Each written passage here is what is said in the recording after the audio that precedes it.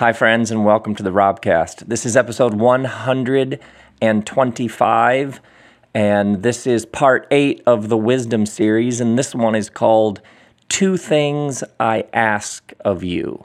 A couple quick things before we get into Two Things I Ask of You.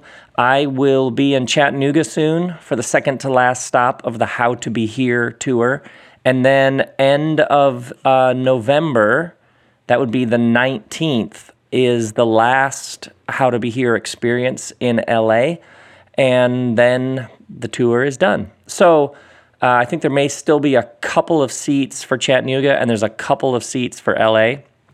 Would love to see you there. It's like all day. It's like a 7 or 8 hour experience, and it's in the round, and I'm in the middle, and I am telling you, so much fun. Now, two things I ask of you. What's interesting about this part 8 of this Wisdom series is this one is actually a prayer. Much of what we've been looking at are almost like traditional wisdom sayings, but this one is a prayer, and it's in chapter 30 of the book of Proverbs. And the first time I was reading through Proverbs, thinking about doing this series, it jumped out at me. It jumped out at me actually because of its simplicity. So I'm going to read the prayer, and then I want to take you through one layer, and then I want to explore another layer, and then another layer. And I want to talk about the relationship between anxiety and memory, and the relationship between stress and history. Because this, in just a few lines, this prayer, for me at least, it was so convicting. Really convicting. And it raises all these questions about smallness and bitterness and past, present, future. So here is the prayer, chapter 30 of Proverbs. The prayer goes like this. Two things I ask of you, Lord. Do not refuse me before I die.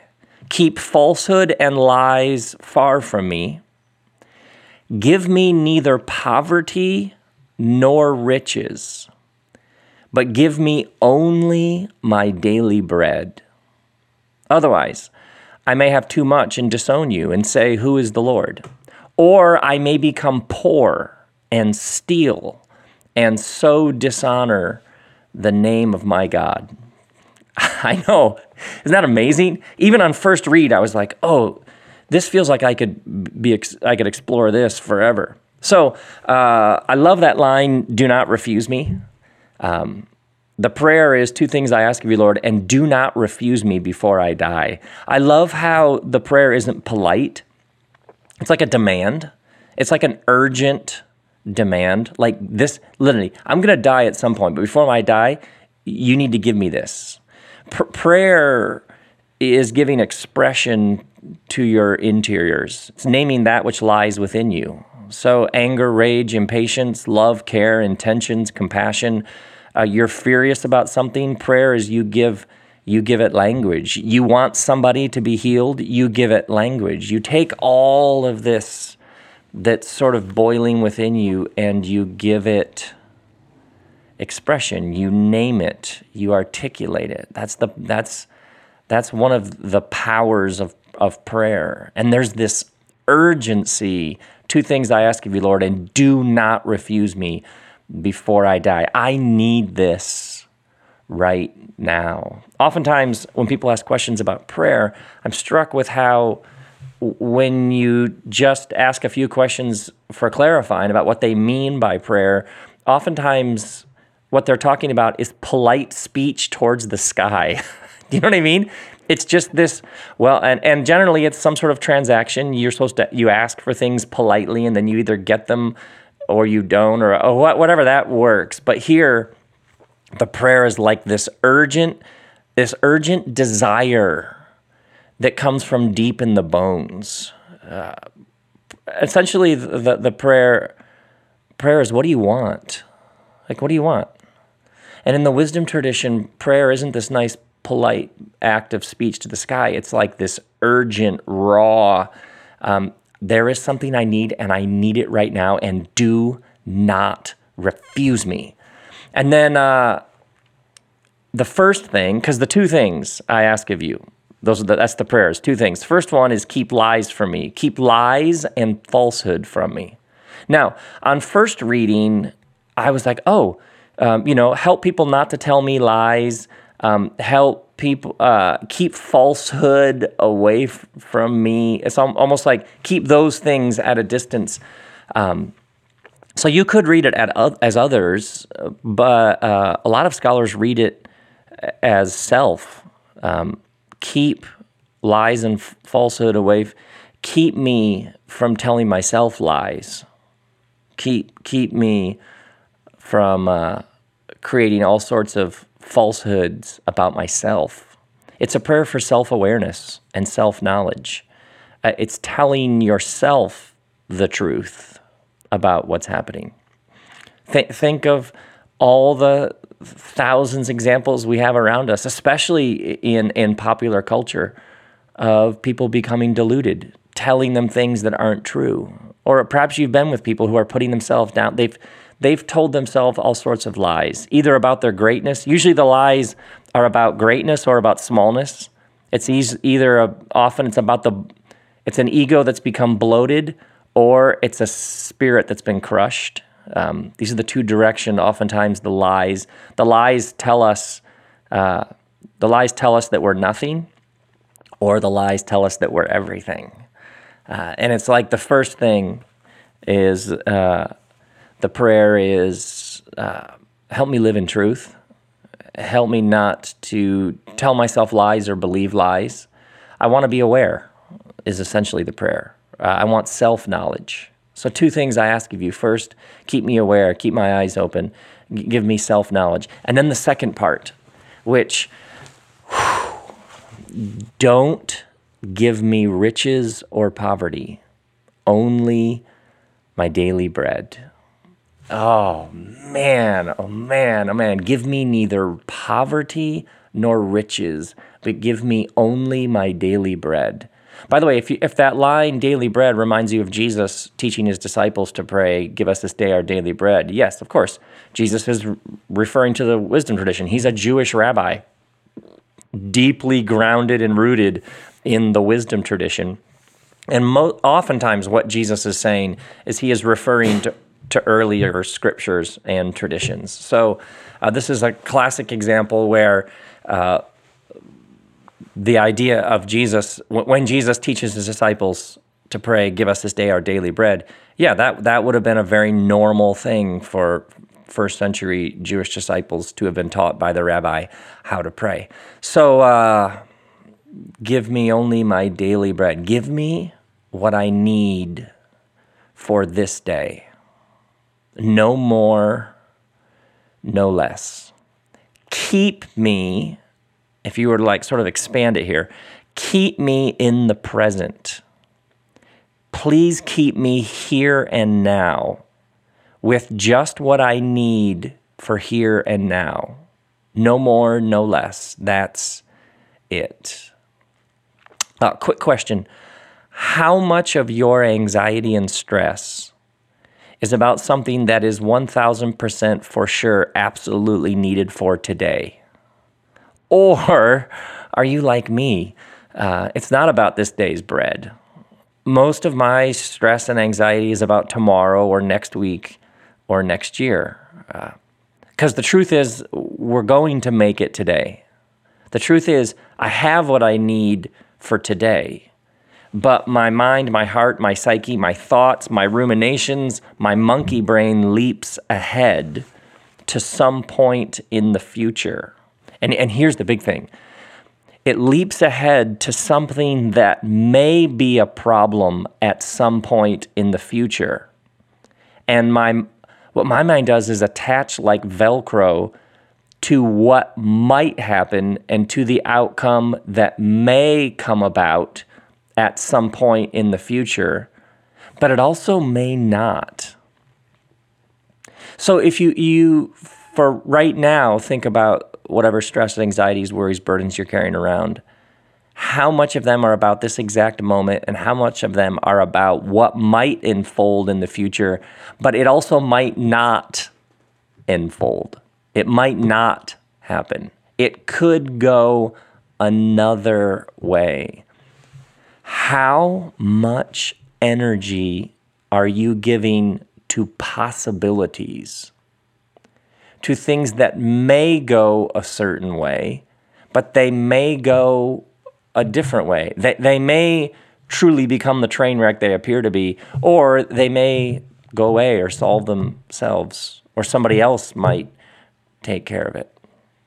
The things that are stressing you right now, how many of them are for sure, without a shadow of a doubt, going to come to their worst conclusion or outcome in the next few hours? See what I mean? This prayer, this for me goes right to the heart of the stress, worry, burdens, and anxiety of any given moment of any given day. If I actually write it all out, it's not about today. And the possibility that these things that are weighing me down are actually going to come to fruition, and they're going to explode in the giant hairball, bomb, train wreck, whatever it is, right in this moment today. It's actually not going to happen like that. So of all the things to ask for, wisdom asks for two things. Help me tell myself the truth, and please don't make me too rich or too poor, but just give me my daily bread, just what I need for today. Wisdom knows what to ask for. Think about the subtlety and nuance present in this request. Some people are miserable and bitter, and they feel like life has given them the cold shoulder, like they haven't gotten the breaks and everybody else has. Do you ever meet somebody who sort of wears that on their, it's like sitting there on their shoulder? But then when you begin talking with them and you find out what they're longing for, what they've been asking for, oftentimes people tell you right away, 5 minutes of talking, you get a sense for what it is they ruminate on, what it is they're fixated on. No wonder. It's like they're asking for the wrong things. It's like when you meet somebody who's trying to figure out how to have more Facebook or Instagram followers. Really? That's what you're asking for. Perhaps you're asking for the wrong things. Or I've met people who are just like, well, yeah, I want to be famous. Or yeah, I want to. I met people who are like, they want to sell lots of books, and you say, well, what do you have to say? And they're like, I don't know. Yeah. So one of the questions is, what are you asking for? Because in the wisdom tradition, the urgency of the prayer is not for a specific item. It's not for a possession. It's not for a material article or artifact. What the person is urgently asking for is awareness and character and just enough for this moment. It's as if the prayer is, I want to become a particular kind of person who's not stressed and worried about the future because I know that I'm taking care of today. Please don't give me too much, and please don't give me not enough. The prayer is like, please don't give me lack, and please don't give me excess. Please give me just enough. It's like a middle state. Please give me the middle state of not too much, but not enough, just in the middle. Now, there's a brief bit of explanation to the prayer, which has a bit of history to it, which to me just takes into all sorts of interesting territory. So whether or not you have a religious background or whether you believe in God or not, stay with me here because this is really, really compelling to me. The explanation of please give me poverty or riches, but just give me my daily bread. Then the explanation is otherwise, I may have too much and disown you and say, who is the Lord? Or I may become poor and steal, and so dishonor the name of my God. Now, why? A sneeze was coming on for like 3 minutes. I thought I could Jedi mind trick that sneeze. You know what I mean? I was like, just keep going. You're staring down that sneeze. You're going to win. You're going to be fine. And then it just came up and punched me in the face. Where was I? Oh, yeah, okay. So the explanation is, please don't give me riches and don't give me poverty, but just my daily bread. Otherwise, I may have too much and disown you and say, who is the Lord? Or I may become poor and steal, and so dishonor the name of my God. Now, first off, let's go through the names of God, because when the writer says Lord and the writer says God, there's something really interesting happening here in the wisdom tradition in regard to the history that this comes out of. So, the writer uses a name for God, and the name of God the writer uses is Lord, capital L, capital O, capital R, capital D in an English translation. Now, people have been trying to name the divine, the ultimate, for thousands and thousands of years. I would talk about the divine as ultimate reality. People have been trying to name the depths of the universe, might be another way to put it. Spirit, force, source, energy, love. People have been trying to give a name to that sense that this thing we call life is a gift and it has a source. By the way, I've been doing this cooking show on Facebook Live, and somebody asked a question the other day that their 7-year-old was asking, if God created everything, who created God? And they were like, how should you respond? And my first thought is when someone says, well, who created God? My first impulse is, well, we did, which probably a 7-year-old might be like, huh? But then a lot of adults might be, huh? Human beings use this word God to describe ultimate reality, the thing behind the thing behind the thing, that of which nothing bigger can be conceived. So we've been naming that which is beyond us for a long time. So you'll find this, even just take the Bible. Just in the Bible, the number of different names for God. So source, love, Father, Mother, Spirit, Judge, Warrior, place. God is a place, power. Lots and lots of these images and names appear again and again and again, let alone other texts, let alone other traditions. And oftentimes when you're interacting with another tradition and you see the names for the divine, you will say, oh yeah, we have a name similar to that in our tradition. So what's interesting about the wisdom tradition and this prayer and this word Lord is a particular name for the divine. And it comes out of the history of the wisdom tradition and the Hebrew slaves who in the book of Exodus are liberated from their enslavement. They're owned by Pharaoh in Egypt, and they're rescued from Egypt and brought out into the wilderness. And the name that they're given of who rescues you from your slavery. The name, when Moses, their liberator, asks, is the Lord. Capital L, capital O, capital R, capital D. Sometime we should do something about the Hebrew letters that name comes from. But this name was specific to these people. Now here's why this is interesting.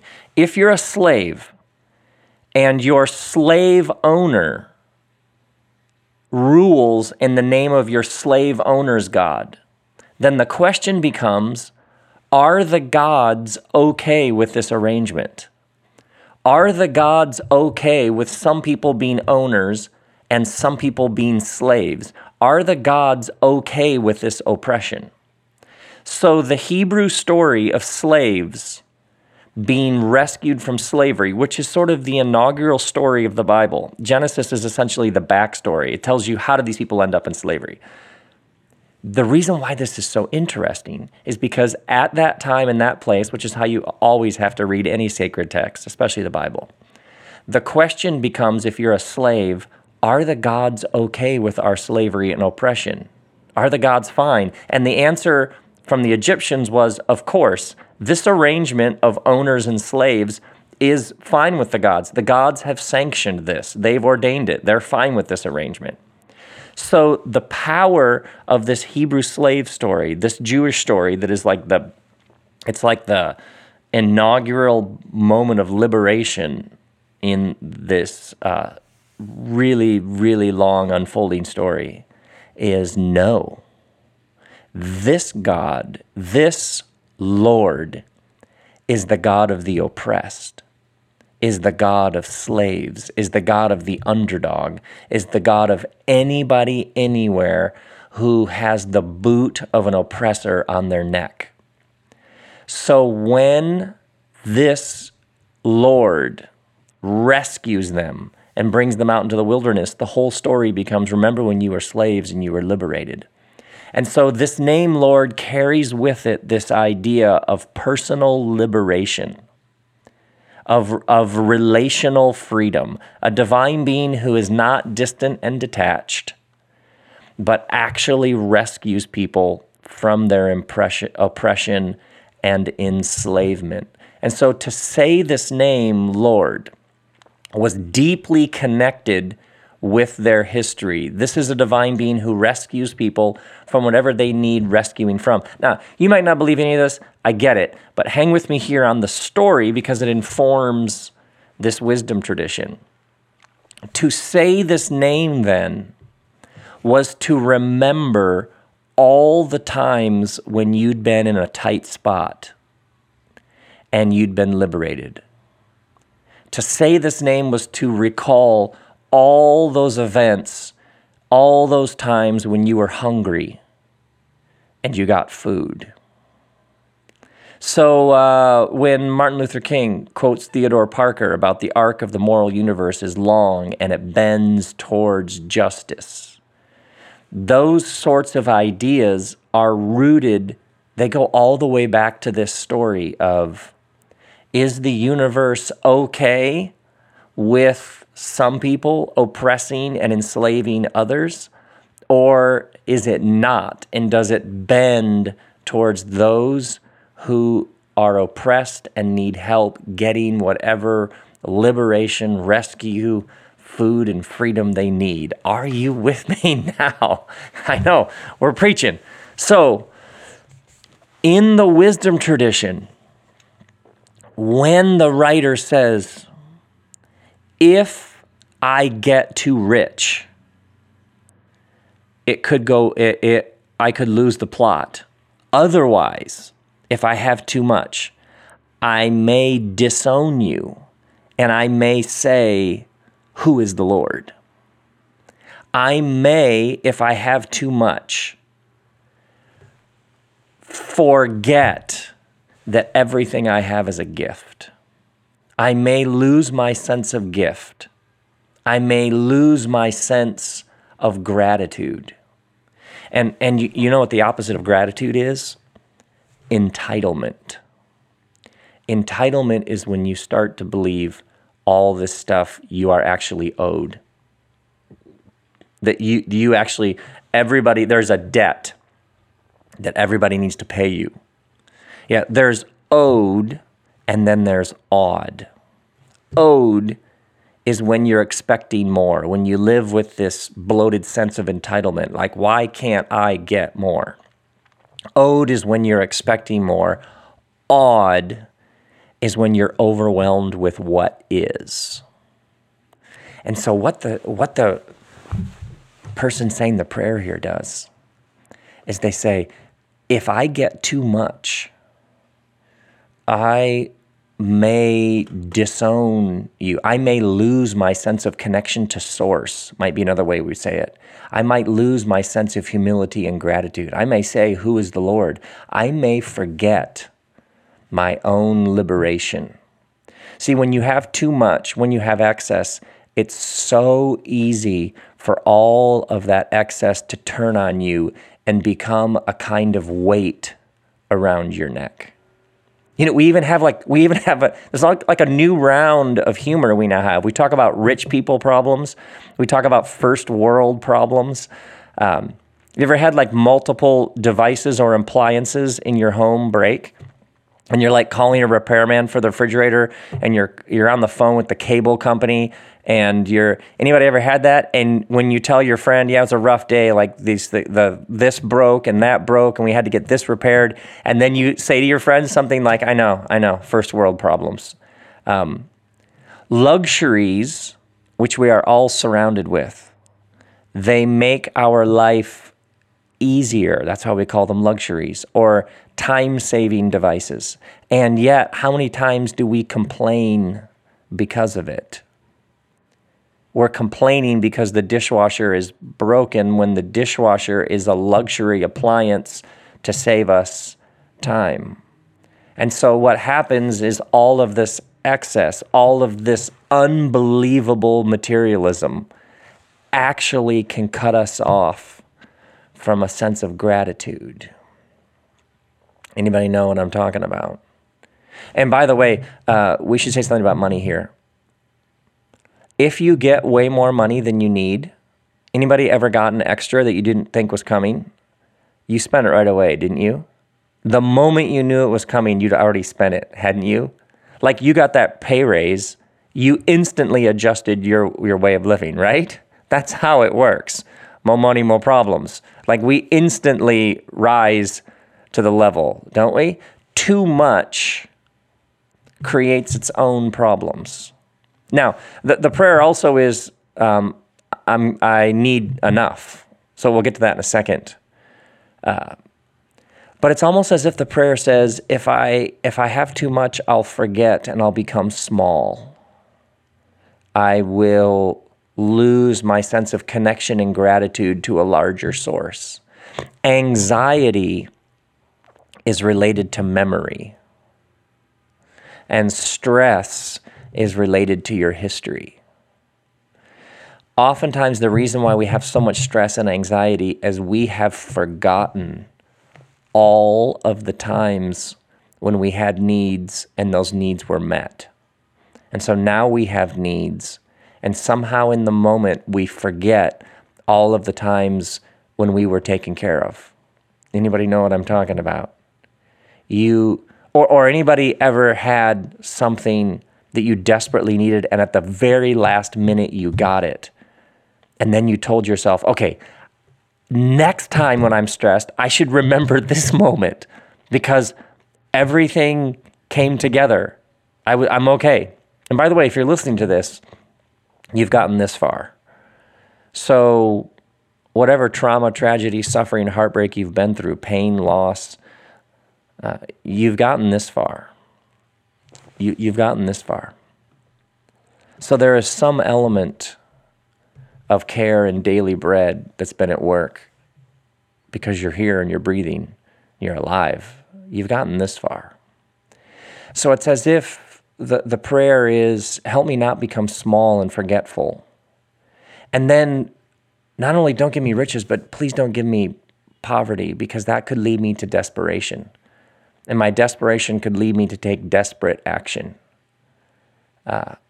And the desperate action, I may act in ways I'll regret later. Don't give me poverty because I might steal and dishonor my God. When you lose your sense of gratitude, it often leads to entitlement. It often leads to bitterness. When you don't have enough, it often leads to desperation. It often leads to panic.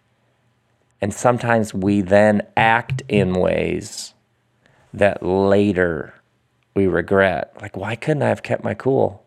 Why couldn't I have kept my cool? And maybe that's why the prayer is, keep me from falsehood and lies. Because you know what the lie is? The lie is, okay, this time you're really in trouble. When the truth is, you've been here before. Especially those of you who are on the poverty end of the polarity here. You know what I'm talking about? You're like, no, seriously, we're serious lack. Part of the lie is this time is different. You're not going to make it. The whole thing really is going to cave in. And the prayer is, I can't do poverty, and riches will have its own weight. but give me only my daily bread. It's almost like a prayer to be clutter-free. Poverty and riches, they both clutter my life. They clutter my mind, they clutter my thoughts, they clutter my present. It's too, just give me, it's not enough or it's too much, but either way, it's not what I need for today. So keep me here, neither lack nor excess. Keep me remembering all of the times when I was in trouble and I was taken care of. You can see, by the way, in the wisdom tradition, if you go back through the Jewish tradition, remember you were a slave, remember you were brought out of Egypt, remembering is the thing. Remembering is the art. And that's why in many traditions, and especially healthy traditions, remembering is like an art form. Remembering is something that you do together. Sometimes I've been in groups where what we did is we just said, okay, we're going to go around and remind ourselves. We're each going to tell a story of a time we were in trouble and we were rescued. We're going to do group remembering. And now, by the way, that's a tattoo. Like that's something you put on your wall. That's something you spray paint on the side of a building. Remember. Oftentimes in our culture, remembering is remember tragic moments, never forget 9/11, never forget, which is very powerful. But remembering in the ancient tradition and in the wisdom tradition, remembering was all about remember the time when you were hungry. Remember when there was not enough. And remember how you were provided for. So that the next time you're in that situation, you'll be calm. You'll keep your cool because you will remember that you've been here before. So, to wrap it up, I want to talk specifically to those of you who right now, when the prayer is give me poverty nor riches, you're like, well, I've got poverty. We are in bad shape. Can you think of a time, can you remember a time when you were here before? Go back there. What year was it? How bad was it? How few dollars did you have? How panicked were you? You go back and you relieve that. But you're here, so somehow you made it. So whatever it is you are facing now, the way that you face it is you remember. You remember. Give me poverty nor riches. So when the wisdom writer says, don't give me too much because I may say, who is the Lord? The implication is that you keep your own rescue and liberation ever before you. You keep it before you. By the way, in the recovery movement, one of the things you do as you begin to have some days clean and sober under your belt is then you give your phone number to people who are new to the program. And you give your phone number to people who are new to the program to call you 24 hours a day, 7 days a week, anytime they're tempted to drink or use. They call you and you just talk to them, you help them gain a bigger perspective, you help them in their sobriety. It's like you keep, and you know what that is, that's remembering.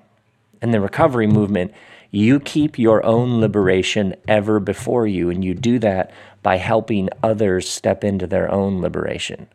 It's an act of remembering. Yeah, remember. Otherwise, you might say, who is the Lord? And you may do all sorts of things. You may forget your own liberation, and in the process, this moment begins to unravel. So that's all it is. It's just a couple of lines in a prayer. 2 things I ask of you. And Lord, do not refuse me before I die. Keep falsehood and lies far from me. Give me neither poverty nor riches, but give me only my daily bread. Otherwise, I may have too much and disown you. And I may say, who is the Lord? Or I may become poor and steal and so dishonor the name of my God. Yeah, give me neither poverty nor riches, but give me only my daily bread. As anybody listening who you have all this stress and worry, but if we're going to be brutally honest, we're going to keep falsehood and lies away. And we're going to think about what exactly is the source of that stress and anxiety. It's actually not about today. If you're worried about whether or not your kid's going to get a job when they're 24 and your kid is 13, that's not something to be worried about. If you're worried about whether or not you're going to pay the bills next week, then let's talk about that next week. Because right now, here today, you've gotten this far. I'm telling you what, this has helped Kristen and I so much, especially in those times when you're really, really stressed about finances. Wait, do we have enough for today? Yes. Oh, okay.